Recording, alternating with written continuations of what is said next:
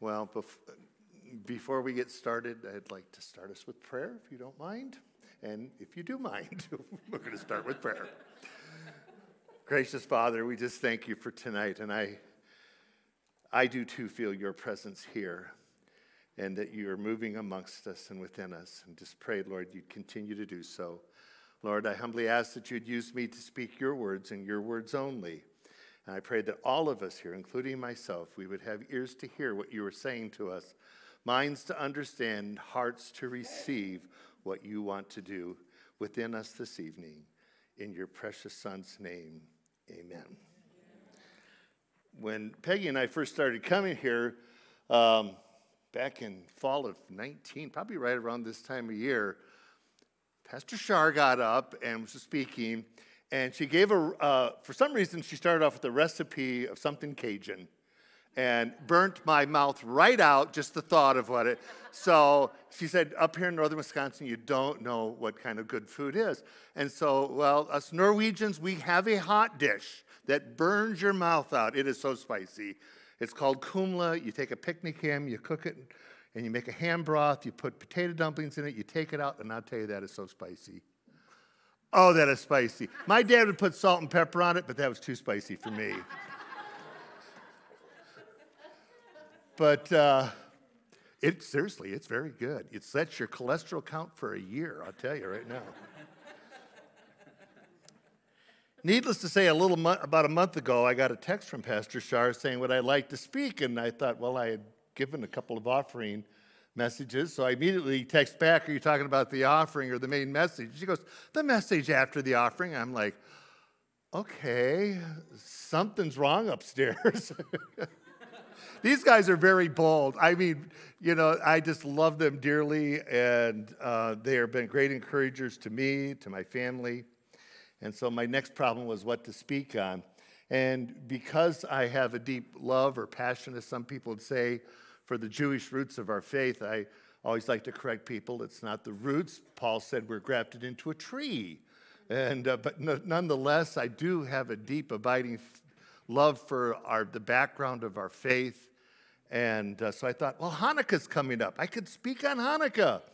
And, the Lord said no. In fact, real quickly, the Lord told me that it was going to be a message about freedom, but it was also going to have to not sound real fun at first, to talk a little bit about hidden nightmares. Because hidden nightmares are not fun, and we just came out of a season of Thanksgiving, and it's hard to be thankful if you have something inside that's eating you up, and that for whatever reason, you don't want to tell people about it. Now, in my life, I came from a pretty ordinary background. With my mom and dad and my older brother and sister and a younger brother. We lived in DeKalb, Illinois. And I know that explains some of what my son calls the weirdness in me because, yes, I'm a Cubs fan, a Blackhawks fan. I like the Chicago Bulls and the Chicago Bears, despite how miserable they are. I am aware of that. I'm not fooled. But anyway, we moved up here in 71. So I spent my junior and senior year in Hayward High School. And in the summer of 72, I got caught up in a little thing called the Jesus Revolution. It swept through colleges, it swept through high schools, and that summer I gave my life to the Lord. Unfortunately, and I want the young people to pay close attention, I ran from the Lord because I thought my senior year's coming up. I don't want to be called a Jesus freak. I don't want to be called a holy roller or a Bible thumper or any of the other names that they had for kids in our high school that gave their lives to the Lord. So I thought my senior year, I'm still pretty new to the school, I'm not doing that. And for the next 5 years I ran, and I opened my life to a lot of junk. I mean, a lot of junk. And so if any young person here tonight is thinking about maybe this Jesus thing isn't really cool, and maybe I ought to try the world out, don't. Talk to your mom, talk to your dad, talk to one of the pastors, talk to a cell leader, get a hold of somebody and say, why is this a bad idea? Or get a hold of me, and I'm going to tell you, it's a really dumb idea. And I'm not trying to be hard on anybody, but I tried it. It failed. I opened my life, including to my hidden nightmare. But anyway, I finished my Hayward High School in my senior year, went to college at Eau Claire, and the junk started pouring in there, a lot of different kind of junk. And I went off to, after I graduated, I taught back up in the Hayward area. I was out at the Lakota Ojibwa High School for 3.5 years before I went to Portland, Oregon, because between my junior and senior year in college, I gave my life back to the Lord again. Unfortunately, nobody was there that had like a freedom ministry that was going to take me aside and say, okay, Jeff, you got some junk, let's get rid of it for you. Unfortunately, the church didn't have any discipleship program to say, we need to disciple you. Listen, I love my pastor from back then, but he was fresh out of seminary. He had a church of 30 people. Most of them were retired, and he was overworked and had no help. Instead, he handed me a brochure and said, you're saved for sure. Do you want to take over the youth? Are you kidding? I was in the worst shape the youth was in. But I thought, okay, I'm okay. That's the way everybody was told. I'm okay. I don't have to worry about this. So anyway, I taught 3.5 years at LCO. I went off to Portland to go to seminary after a while. I returned back here in 86. I pastored in Danbury and in Stone Lake, and it was during my stint at Stone Lake I met my beautiful wife. She told me not to say that, probably, but so I'm not to point her out in the second row there, one over, so now I'm in trouble. But anyway, Peggy and I pastored over at Edgewater, north of Birchwood, and for 23 years and a few years up at Minot. But I had a hidden nightmare, and that was I was addicted to pornography. I didn't know it at first, because young people, again, 30 years ago, there were no computers, there were no online things of any kind, because my college had one computer and it took up 2 classrooms. I'm not kidding. So it was magazines and things like that, and I just convinced myself it was a bad habit, would throw the magazines away, buy some new ones, throw it away. But by the time I got married, I thought it was in my past. I finally broke that nasty habit, and yet it took me step by step all along the way. It came to me as I was preparing for tonight that there are other kinds of hidden nightmares. First of all, there's other kinds of addictions. There's drug addictions. There's alcohol addictions, gambling addictions, Facebook addiction, believe it or not. And if you don't believe me, listen to the testimony that the Facebook executives gave to Congress when they admitted to programming it to be addicting. And that's all the social media. They want you to be pulled into this because they want to teach you and fill your mind full of just nonsense. There are other kinds of hidden nightmares, secret sins. You know, if you work in an office and you take something home, like I just took a couple of pens home, big deal. Were they your pens? If you work in a clothing store and you took an item home and said, well, they don't pay me very well, I'd earned it. You know, anytime we do something in secret, if you were honest with yourself, you would say it eats at me. And then there's guilt. Guilt can be a horrible nightmare because if you did something a long time ago and you asked for forgiveness, you received the forgiveness, but you never forgave yourself, that guilt eats at you. And then years later, you don't want to tell anybody, I'm feeling guilty over something I did 20 years ago. You're afraid people are going to laugh at you. And then there's, of course, nightmares that were inflicted upon you, upon people. Trauma of all different kinds. There are like horrible accidents. I was in an accident one year that it happened right at sunrise. And for years afterwards, at sunrise and at sunset, if I was traveling, I flinched at everything because of trauma. Now, that was mild compared to somebody who was in an accident, maybe where some people died. Sudden death of a loved one can be a traumatic event. Molestation, physical abuse, spiritual abuse, psychological and verbal abuse can all create nightmares in people, and if they're not dealt with, they eat away at the inside of a person. And of course, war veterans come back with all kinds of trauma. My father was a World War II veteran. He never talked openly and honestly about his experience until almost 50 years after the war. When I was a kid growing up, he made it sound like an old TV show that was a comedy called Hogan's Heroes. He made it just sound like it was no big deal. And then suddenly, about 50 years later, he's talking about bombing runs. He flew in an airplane, and about where he saw other planes of friends of his going down. Never heard such stories from my dad before, but I realize now, looking back, the trauma that was in him that he had to live with. Wasted lives. Boy, I tell you, that's going to be one of the worst things you can have is the feeling of a wasted life. And feel like, what do I do from here? Especially as you get older. You feel like, oh, you look back and say, I just blew it. I wasted my life. Spiritual doubts, spiritual struggles. I'm sure both of our pastors can talk about some people who were brave enough to go to them and say, I'm really struggling with this spiritual thing. You know, I hear one person say this, I hear another person say that, and I don't know what to believe, or I have prayers that are going unanswered, and I'm just doubting God. But if you don't speak up, you keep it in the dark, it eats at you. And then there's one of the worst ones is when you feel like you don't have any place in life. Not just a wasted life, but I have no place. When my wife and I got married, all the guys in her family hunted and fished. I know how to drown a worm, and I know one end of a gun from another, but I don't hunt. So I really felt out of place at family gatherings. They'd be all, okay, we're doing this, and I got this buck, and I'm like, have you never gone deer hunting? No. What do you got against guns? Nothing.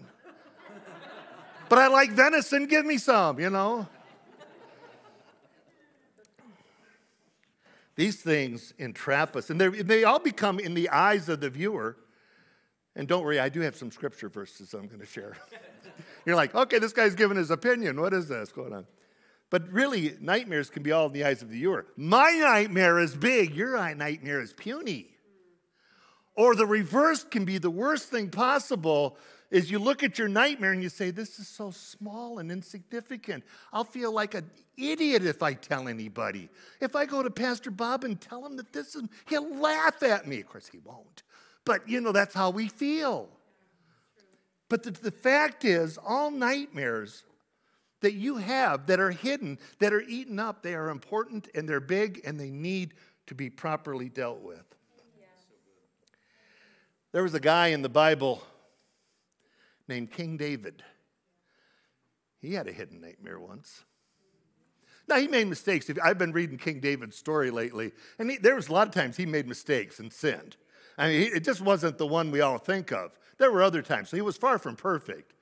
But there was a time when David was supposed to be out in the fields with his troops. He wasn't. He stayed home. He saw Bathsheba. He lusted after Bathsheba. He had an affair with Bathsheba. He got her pregnant.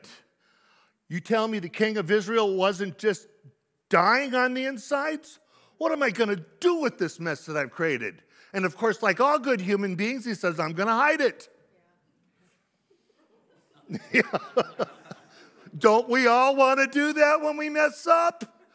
I mean, it's like kids, they break something, they sweep it under the rug, and mom and dad come in, crunch, crunch, crunch. What's that crunching under the rug? It's your favorite lamp. It fell off somehow, got under the rug, I don't know. David brings Uriah, the husband, home and says, spend the night with your wife.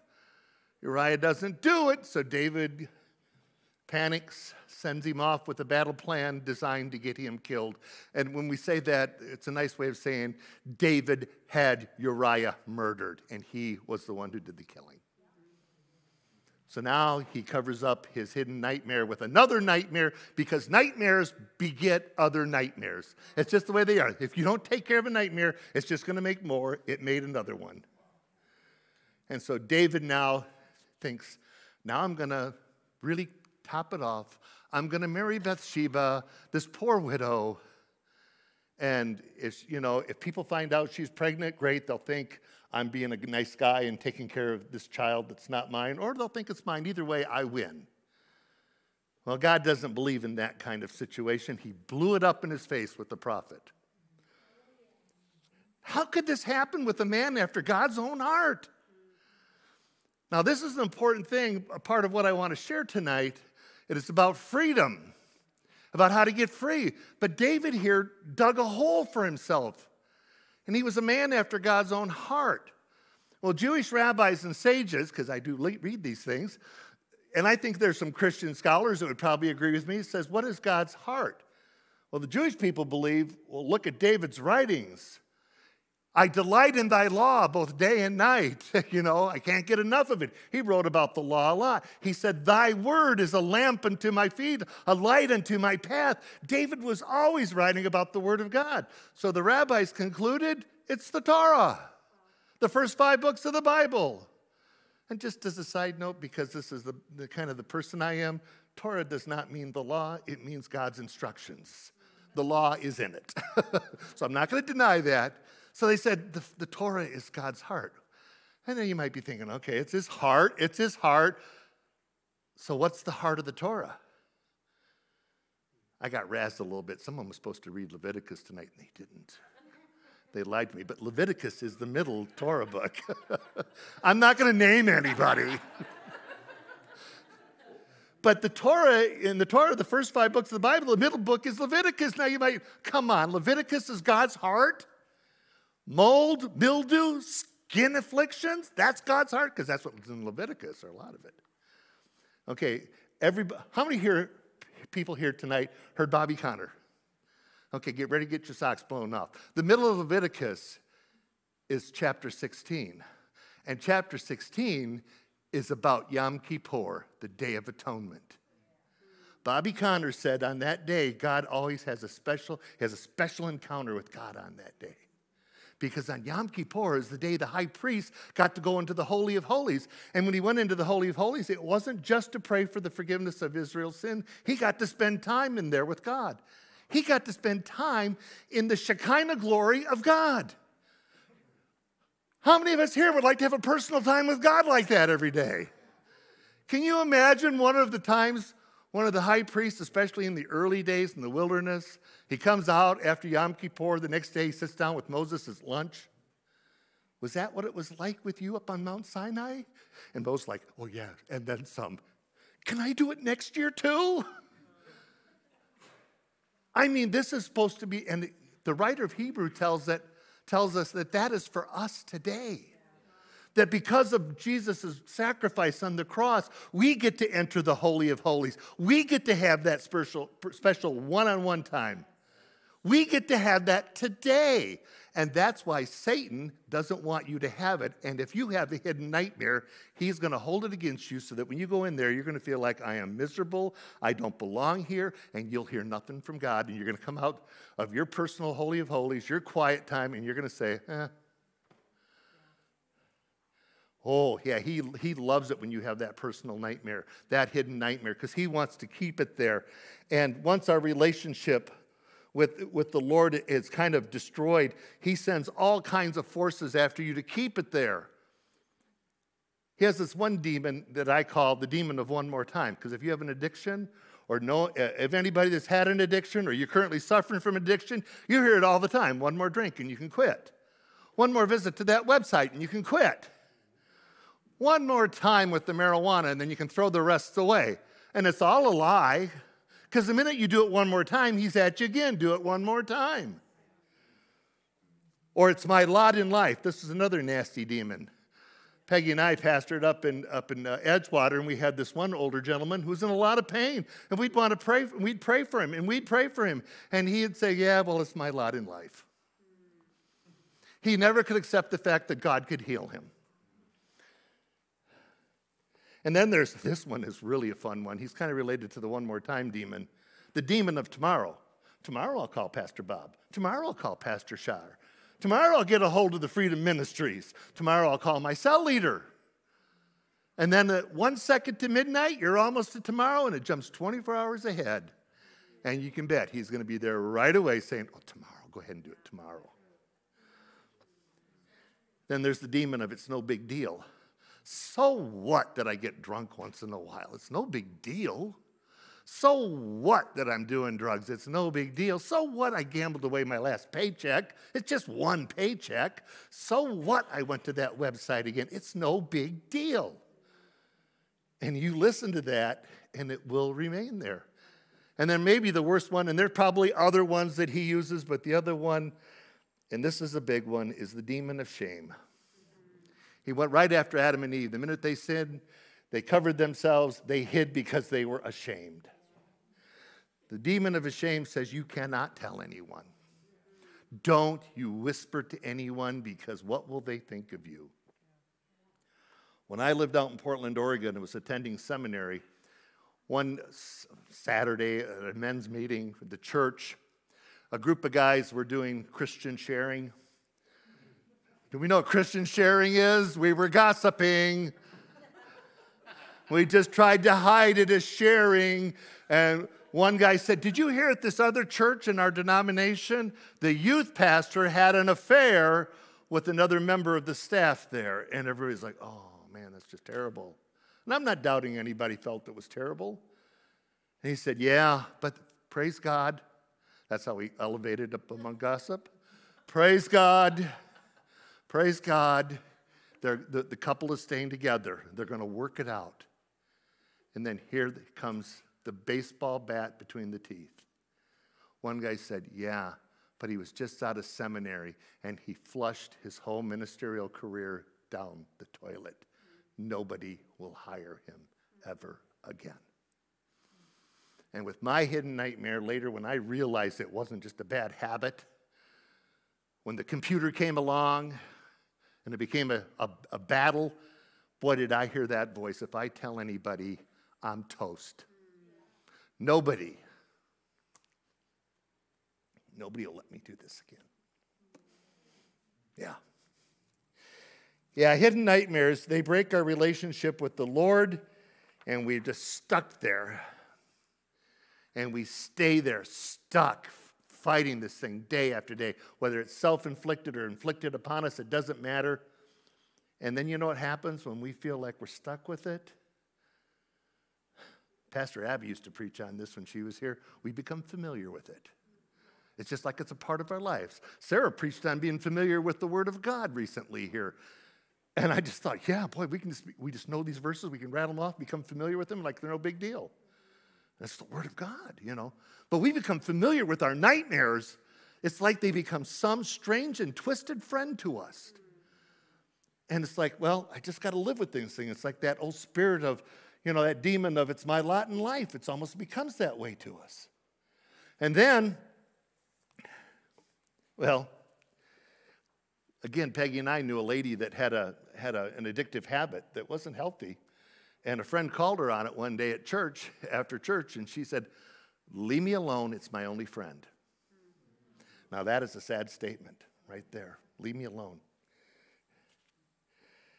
But anyway, once we become familiar with it, now we have a faulty view of our identity in Christ. Because it's like Christ doesn't answer my prayers. Oh, I felt that many a time. Christ, you just don't answer my prayers. You answer other people's prayers, but you don't answer mine. And so that's my view of my identity in Christ. And yes, we've heard somebody speak a lot about our identity in Christ, and so we should hear these carefully, because if our view of ourselves is not lining up with that identity, there's something wrong. And if it's a hidden nightmare, well, in a little bit, we do have some good news. You can get rid of those things. But we have this ruined identity, then we become ineffective in things like our witness. Just heard a nice talk about our witness. Yeah, if you got a faulty view of yourself, somebody's whispering in your ear, who are you to tell somebody about Jesus? Look at your life. Who are you? I remember telling Pastor Jake, because he was always a great one for telling some fantastic witness story, wasn't he? Oh, I miss him. But I was sitting with him and talking with him one time. I said, the trouble with listening to you speak is, by the time you're done, I feel like I just pounded down 5-hour energy drinks and washed it down with a Red Bull.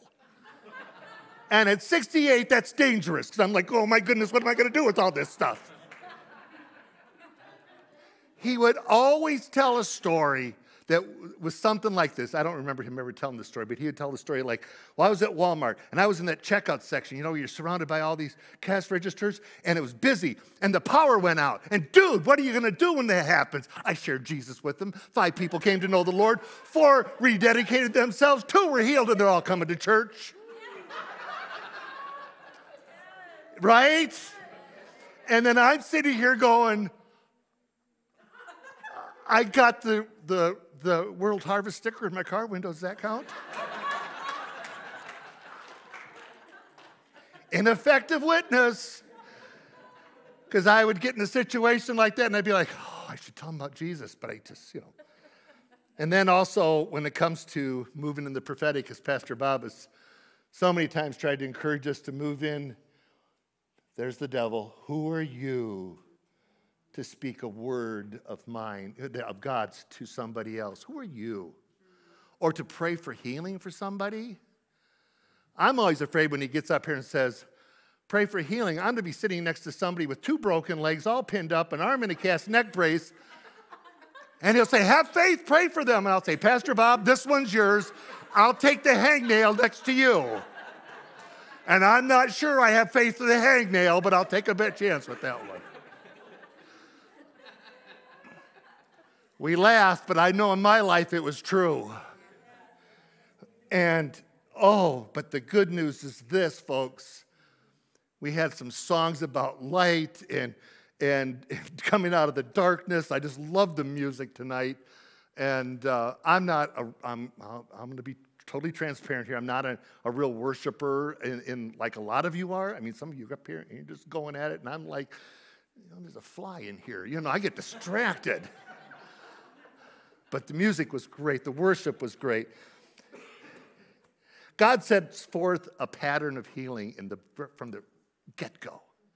In the beginning, God created the heavens and the earth was without form and void, and the Spirit of God hovered over the surface. Who can tell me the first words of God? Let there be light. Okay, the earth was formless, it was void. Some verses say chaos, and God doesn't need a cosmic flashlight, but he said, let there be light, because he's setting us an example. He's taken this ugly mess. He's making land. It's good. He's making oceans and seas and lakes. It's good. He's making plants. It's good. He's making stuff in the oceans. It's good. Even though you never see them, it's good. He makes animals on the land. It's good. He's doing all of this out of a mess. And boy, is that a pattern for us today. He takes messes, shines his light on them, and makes them good. My computer's sticking here. So how can I be free? Can I be free from my nightmare? Yes. But there's some of us here, and I was one that for the long time thought it's impossible. There's a story in Genesis also. You can tell I love the Torah. My wife's going nuts. Please bring something from the New Testament. I will. I promise. I promise. I am so dead when I get home tonight. No. There's the story of Abraham and Sarah. God made a promise that you're going to have a son, and through that son, you're going to be the father of nations. And God waits until they're well past childbearing years, and then he informs them it's going to happen. Now, Abraham laughed, but he wasn't rebuked. Why? Because he laughed out of faith and belief. He's like, oh my goodness, it's going to happen. Yes. And he's laughing because it's going to happen. I laughed like that when the Bears won the Super Bowl back in '85. Haven't laughed like that since, but anyway. Sarah laughed, got rebuked because she laughed in disbelief. One laughed in faith, and this is not a men-women's thing. You can reverse the roles, trust me. One laughed out of faith. One laughed out of human reasoning. Abraham kept his eyes on God. It's going to happen. Sarah looked at herself and said, it's not. Don't look at it that way. We need to let his light shine on our personal and hidden nightmares for the impossible that we think to become possible because it's with him now. Galatians 5:1. Am I doing good now? Galatians 5:1. Let me be clear. The Anointed One has set us free. Not partially, but completely and wonderfully free. We must always cherish this truth and stubbornly refuse to go back into the bondage of our past. You could put down the nightmares of our past if you wanted to there, because it is like bondage. But don't expect the Lord to bring your freedom to you on your terms and according to your reasoning. It won't happen, okay? You do it according to your terms and your reasoning, it's not going to happen. Now, first and foremost, also don't do it the hard way. The hard way is not to do anything about it. Hard way is to keep it hidden. The hard way is to try to keep it in the dark because it's going to do one of two things. It's going to be like David. It'll blow up in your face, or it's going to eat you up until doubt takes over and you leave the church. It's the possibility of a third choice where you just live a miserable Christian life all your life. I don't really think that's a possibility. In my life, it blew up in my face. The internet is a dangerous world. Young people, you might be so comfortable with the internet. Don't be. One day I have visitors from the local police department come to my house. They have a report that one illegal pornographic picture came to my house. Yeah, it started another nightmare of a year and a half of legal problems that ended up with me pleading guilty to a charge I didn't do because my lawyer said they found a couple of pictures that were questionable. They never found the picture they were looking for. They found a couple other pictures that could argue this way, you could argue that way. But either way, had to take 3 years probation. And it hasn't been easy a lot, and obviously it became very difficult because it hit some people that I love dearly right like a semi-truck. My nightmare just didn't hit me, it hit others. But, going back to good news, God took my life that was now then formless and void. I started letting the light shine on it, and God brought help from some strange places, some wonderful places, sometimes some embarrassing places. You might say, why embarrassing? Because I had a lot of pride, and God had to knock it down. And I think the only way he figured he could knock my pride down was to embarrass me. Well, first and foremost, I owe so much to my wife who took the brunt of this, and my family for their love and support. My daughters, both of them, showed just endless love. And then my wife's family was incredible as a whole. My mother-in-law, in her 90s, clear as a bell, if my mother-in-law doesn't understand you, it's because she didn't hear you. She's sharp as a tack. And she's a wonderful lady. I got so many cards from her over the last 3-4 years in notes of encouragement. And just to be around her was always a joy. It still is a joy. But there were other people. There were some very good friends, people that I worked with in factories for like 16 years, and whom my wife and I have just kind of adopted one of them. Now I'm embarrassing somebody else. But, yeah. My wife was connected with a ministry group down in Troy, Missouri. So because I wanted to be free, I was willing to go anywhere. So I went to Troy, Missouri, sitting in the office of the Freedom Outpost Church, and in comes the pastor, Pastor Bertha. I'm like, okay, I'm going to talk to a woman about my problem.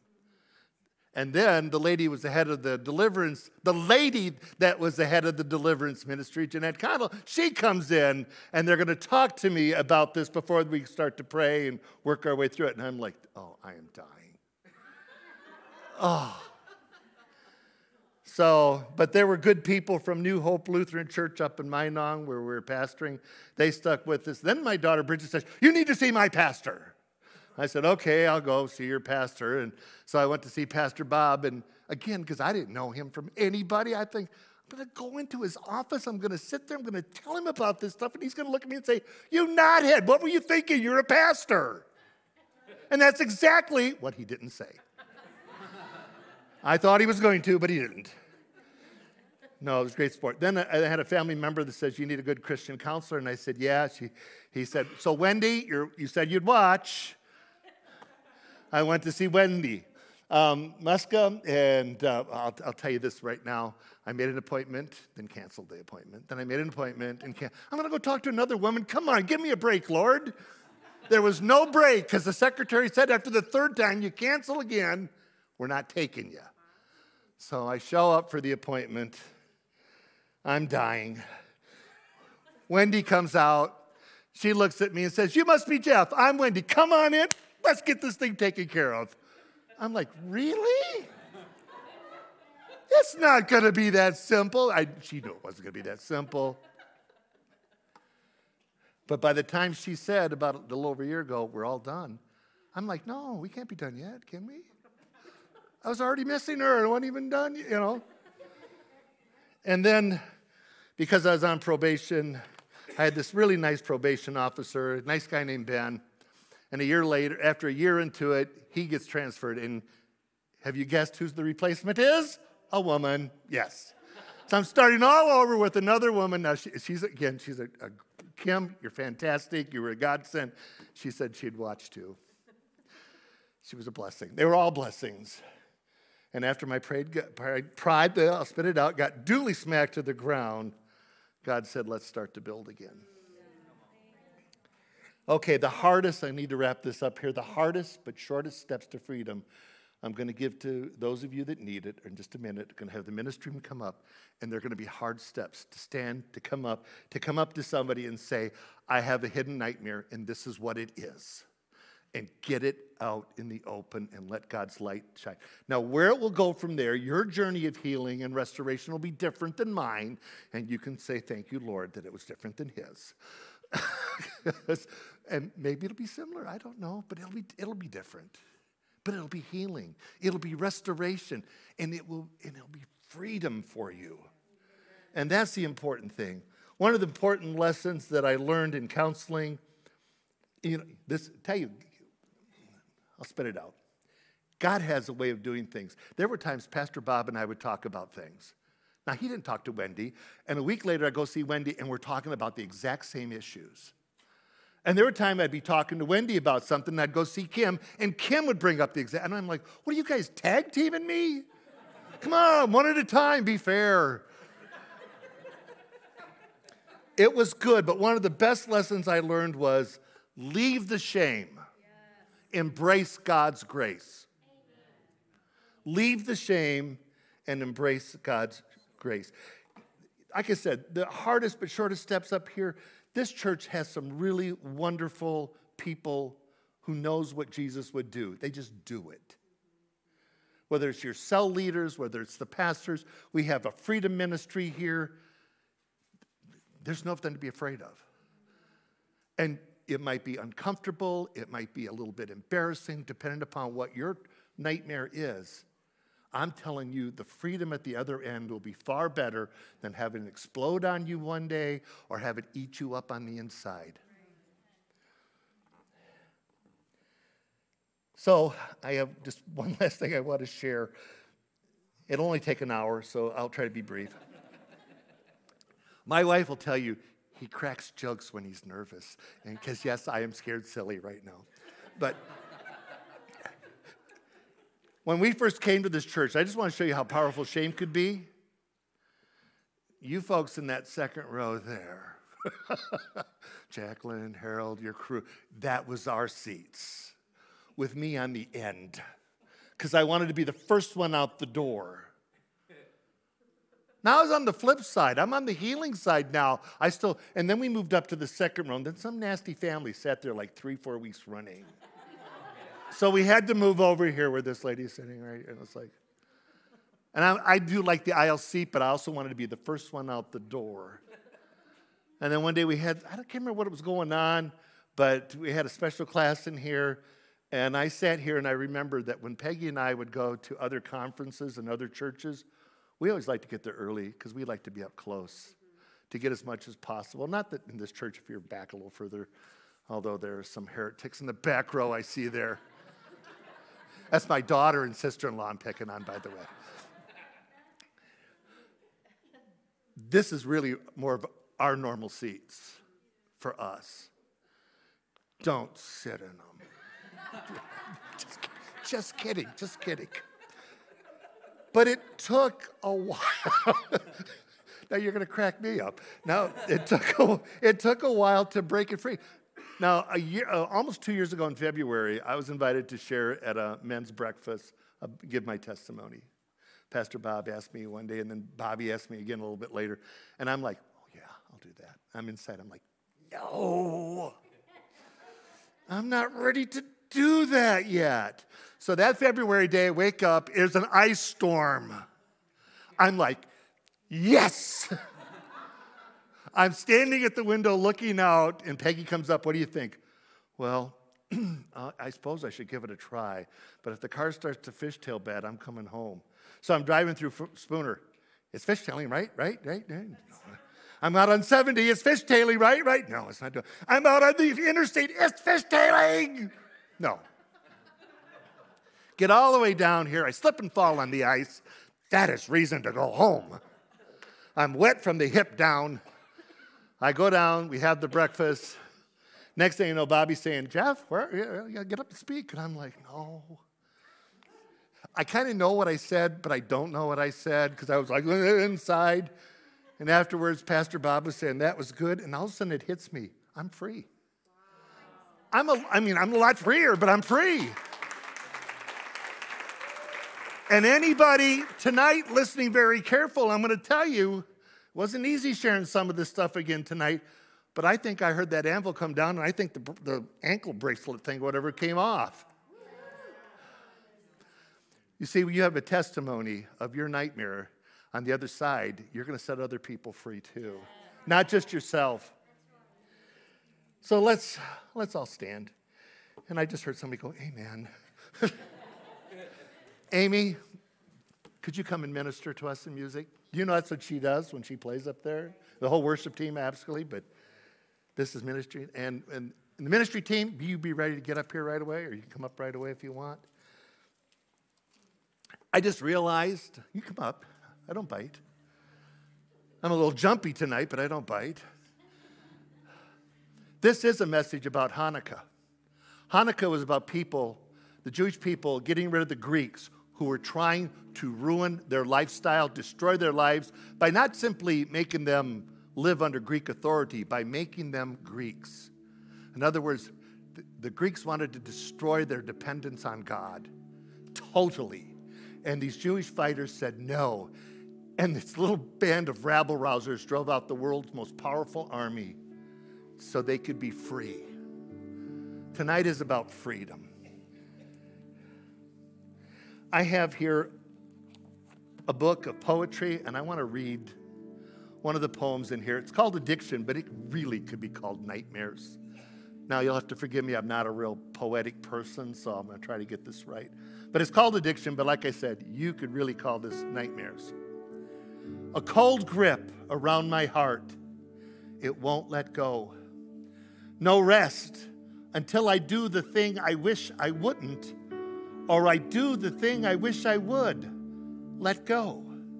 I long to be free, to be me, without this thing. Its cold grip around my heart, sometimes too painful to hope. Heavy, sleep with no rest, the world becomes more gray every day.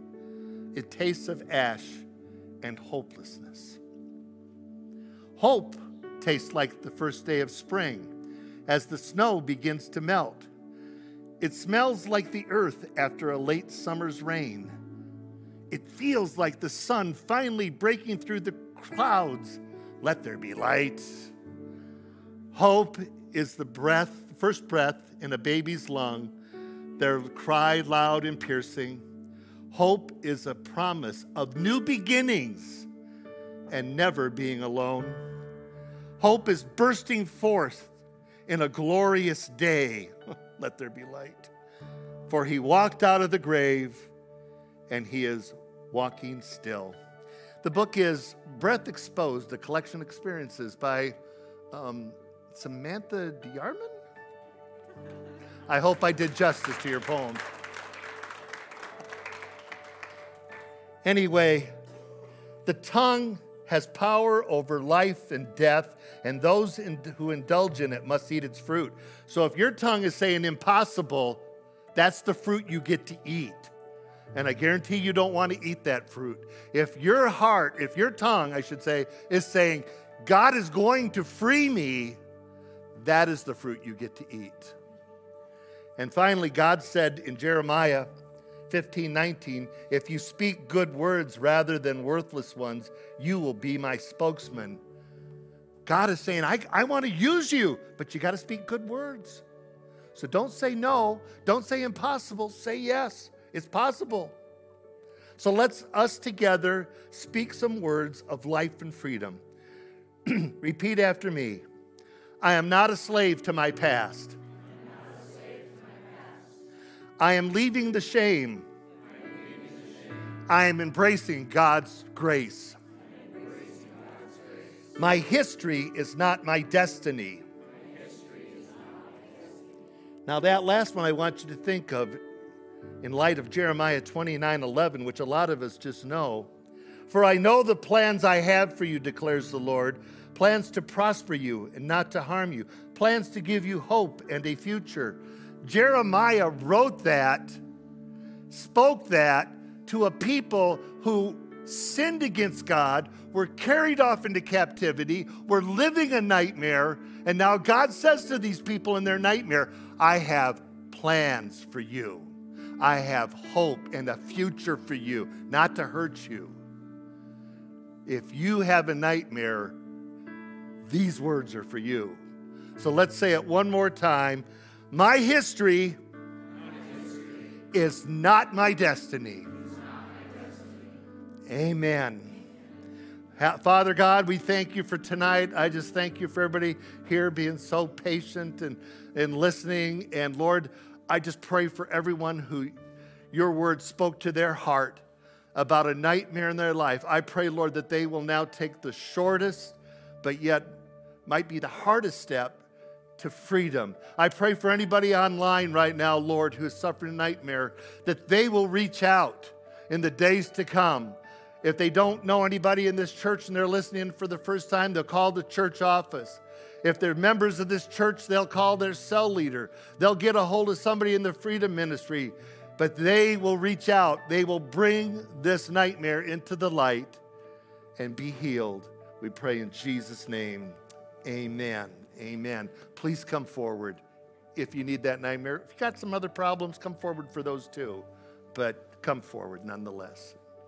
Thank you. Amen.